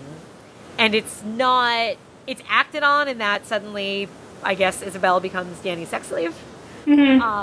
But it's still, like, we don't see that, you know? And it's another interesting, like we said, this is for a De Palma film that is clearly, like, not trying to be, but is, I maybe assumed would be more risque. Like, I mean, we've got dildos, but we don't do much with them. Exactly. It's interesting. It's a and I tease. think that was the point. I think, exactly that. I think it is a tease, and it is kind of playing with the idea of these beautiful, beautiful women who talk about sex and touch things that are sexy, but we don't ever see them really engaging in or enjoying sex. I think that's also, but I guess I don't know that means anything, or it's just like, that's part of this story, and it makes it entertaining. Yeah. Well, I'm glad you liked it, Ish. I did. I enjoyed it, because, I mean, it really is the kind of film, as much as I felt like I knew what to watch and who to pay attention to. Don't go in that bag. I like, there were things I predict. Okay, as soon as Rachel McAdams is talking about her twin sister, I'm listening really intently, and I'm like, okay, so there's a twin. And even though I didn't expect the twin to come back the way she did, I still thought, I'm like, well, they're not just going to drop this. Like, that has to mean something, because it's a Brian De Palma film. Yeah. Like, I watched it kind of knowing certain things would happen, but it still is such a strange trajectory that it's both predictable and unpredictable. And so I enjoyed being like, I think I know where this is going, but is it going there? So yeah. I think I like it more now that we've talked about it. Yeah, for me, it was entertaining. It was a mess. But it was fun to watch. Yeah, I enjoyed it too, but I kind of let the messiness of it overtake me this time, I think. I can see that. Which is a shame. I don't want that. I don't want it. You think of a lot of De Palma stuff, and you're kind of looking for a lot of things, I think. And when you have a director of kind of that history, I think you expect that there's something more to what you're seeing. Yeah. And in this case, I don't know. There might have been. And again, listeners, if you guys think there's more, you know where to go. It's called Facebook. Tell us if there's more. And I don't know if that would make me like it more or less, because this is one that, like, once I kind of got that, I don't know that he's making any grand statements about feminism. But you know what? It's enjoyable to watch Rachel McAdams be a cunt. Yeah, she was my favorite part of this movie. Yeah, she's great. She really is great. She had that, like, big it girl thing for a while, and then has kind of not fallen off the map, but just hasn't, I think, gotten to, like, sink her teeth into really good roles. And this one, she's great, because she's such the perfect ice queen. Just her look is right, the way she carries herself. Yeah, very fun to watch. Yeah, nobody can insult somebody more passive-aggressively than Rachel McAdams. It's true. So I guess you got more, or should we rate it? I don't think so. I don't think I have anything else to say. I think I've expressed that I don't understand a lot of what's going on in this movie. I really do want to read, though, and see if I wasn't supposed to understand it. Yeah. Or if other people didn't understand it, or I'm just stupid. I really would like to know. Well, you know, stupid is as stupid does. It's true. That's what they say. I never quite understood what that meant, but that's what it is and does. Just curious now if Love Crime is on Netflix. It is on Netflix Instant Watch. It is. French how I director watch it. Alain Queneau delivers a chilling tale of two ambitious women, a senior Yep. executive and her eager young assistant. It's been added. who's I want to watch professional- it. Yeah. This one's interesting too because it's Kristen Scott Thomas in the Rachel McAdams role. Super, So I think super. there's a big age difference, which is also an interesting. That could be very interesting. It could be, and it makes it, That was present in this film at all. no because I think very deliberately because in the very first scene, the way the two of them are like cuddled on a couch, like pitching ad campaigns to each other, it's like they're friends, not coworkers. Yeah. Like, or it's like they're coworkers on equal footing. Like the way they act with each other in that first scene Yeah. is not the way you would act with your supervisor, but it could be the way you would act with like your fellow employee. Mm-hmm. So he kind of, I think, even does that deliberately where he's setting up this thing just so we can turn it. But yeah, I'm curious to see it with the age difference and see how that's different. Yeah. So to rate it, I'm gonna go as a movie. I'm gonna go 6.5. Yep. Same. Yep. My enjoyment grade's higher because again, I enjoyed this movie much more than I'm willing to say it was good. Yeah. I think it was well made because it's Brian De Palma and he knows how to make a movie. But my enjoyment's probably like 7.25. Yeah, 7.5. Yep. It's fun to watch. Weird as all hell, but fun to watch. Okay, so that was our Weird as all hell. Weird as all passions. That was passion.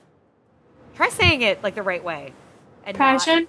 You can do it. See, I can't not say passion. I need to whisper it. I have to do kind of the sexy whisper. It's just a word that demands it. Passion. See? Didn't that feel right? That felt right. Sure. Can't tell me that didn't feel right.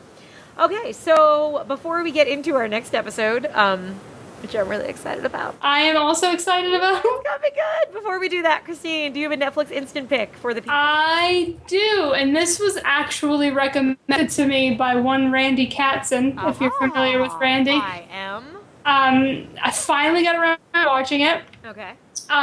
You might have actually said something about this too. I have no memory. I didn't realize that this movie was a Ben Wheatley movie. Oh, It's I know what you're saying, but I didn't see Sightseers? it. It's been on my queue forever. Okay, everybody kept saying Sightseers, Sightseers, Sightseers, and then I kept thinking, like, I have to watch that new Ben Wheatley movie that's streaming, I can't not watch realizing Sightseers. that they were the same movie. Ah. I want you to watch it. It's been on my instant queue forever, as has Kill List. You still haven't seen Kill No, List? you know what?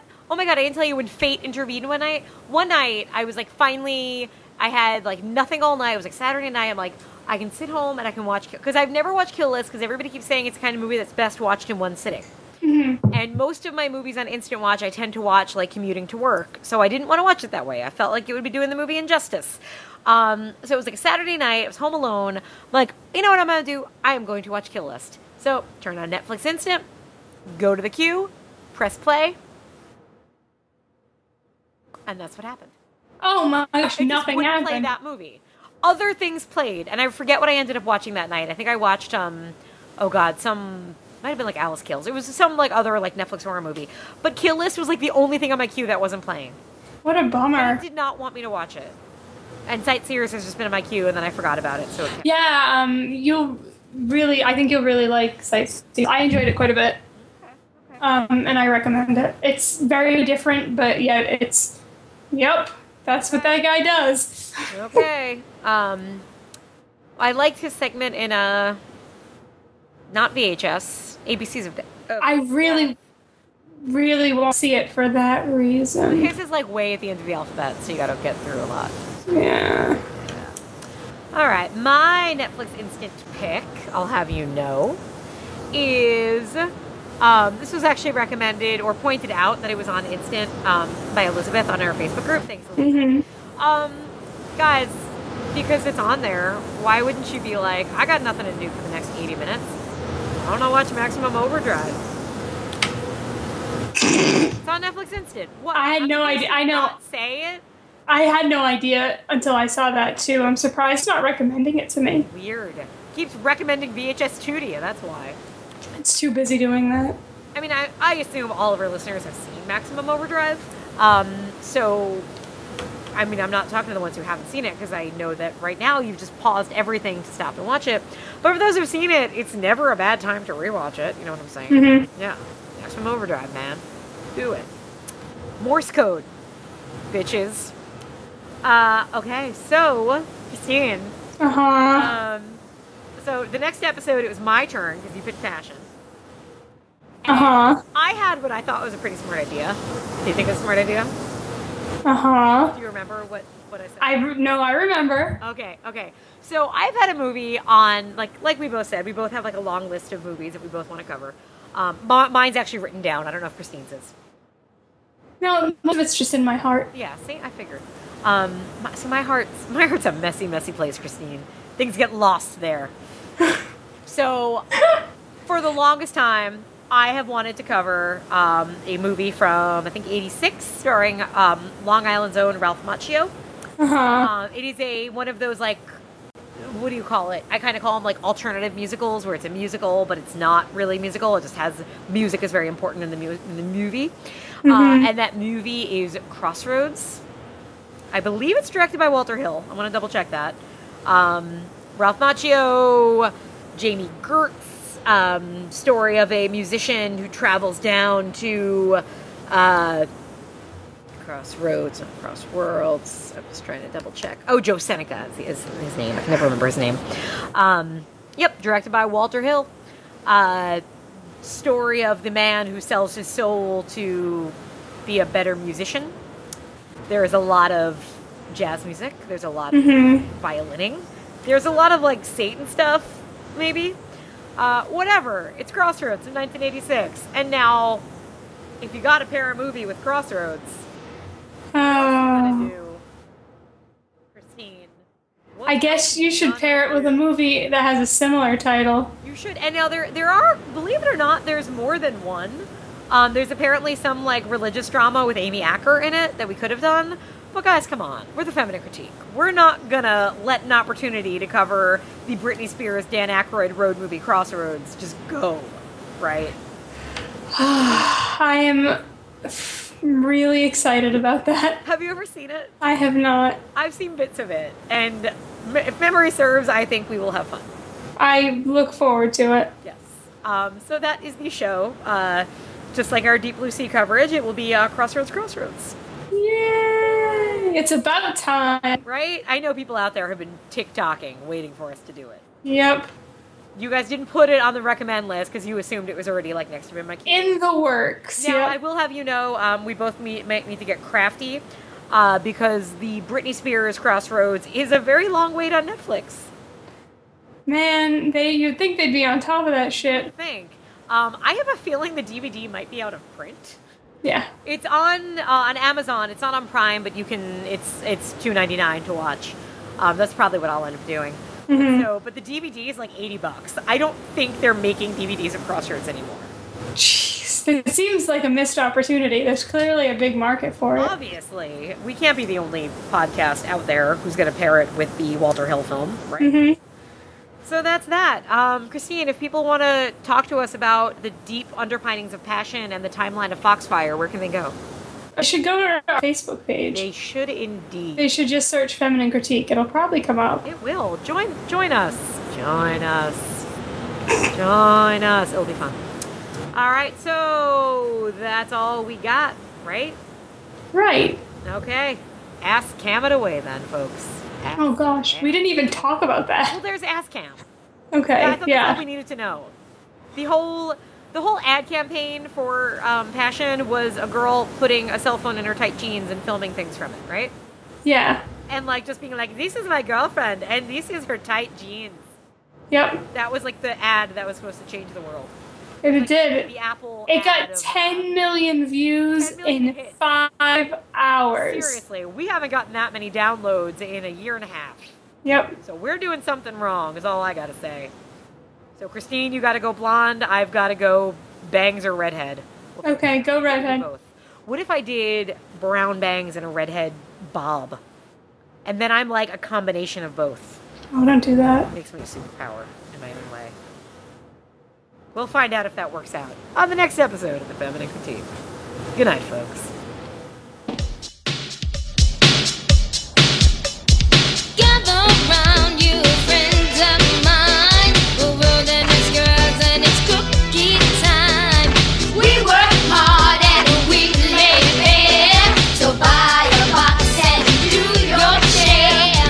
If you want the best taste that you can find, chocolate chips are one of a kind. A peanut butter drink will blow your mind. A box of them would be so nice. Cheap that even twice the price. Come on down, it's cookie time. It's cookie time. It's cookie time. It's cookie time. Cookie time. Cookie time. Cookie time. Cookie time. Cookie time. Yeah. Oh no, I'm $2. We're not exactly Thank you.